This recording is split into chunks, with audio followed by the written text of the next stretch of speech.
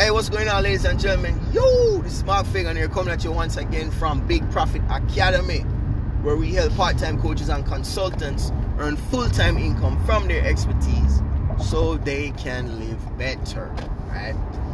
Alright, today's episode, we are going to talk about why paper chasing is bad for business. Alright, so yo, check me. A lot of times we in business and we decide to let's just lower the prices so we can get more people in the door. Let's have a discount. Black Friday, Black Tuesday, whatever I want to call it. Them kind of thing, right?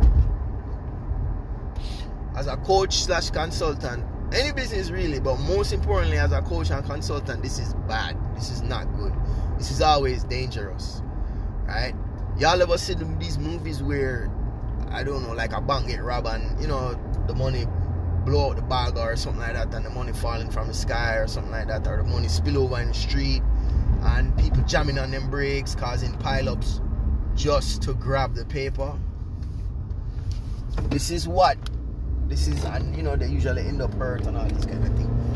This is usually what happens when you lower your prices, right? First thing is that when you lower your prices, you attract very bad customers, right? I learned this the hard way, and I read a lot of marketing books, right? I read a whole bunch of marketing books, buy a whole bunch of courses, right? Have a whole bunch of coaches, all these things, and them all say the same thing, right? Some people say it in different ways, but they all say the same thing. Don't lower your prices. Lowering prices is for losers. Lowering your prices, there's no strategic advantage in being the lowest priced person in town. You lowering your prices, you turn your business into a commodity. This, that, and the third, right? But I never listen. I used to have like a $750 coaching program, right? $750 years ago. And first of all, I used to attract some clients that was just, I'm going to just say, them worthless, right? They don't follow instructions. They don't do their homework. And then they want to hit you up in all types of hours in the night, asking you for all kind of favors, demanding all kind of things, because I guess deep down in their heart, they felt like they done you a favor, right? They done you a favor. Okay, you don't want these kind of clients. These clients are worse than having no clients, because after a while, man, that $750 don't use up. Like that $750, the value of the $750 is dwarfed. You know what I'm saying, compared to the demands that they put. And then when you tell them, yo, bro, chill, wait till the next coaching session, they don't want their money back. I'm like, all right, bro, here, take it. I don't need it, right?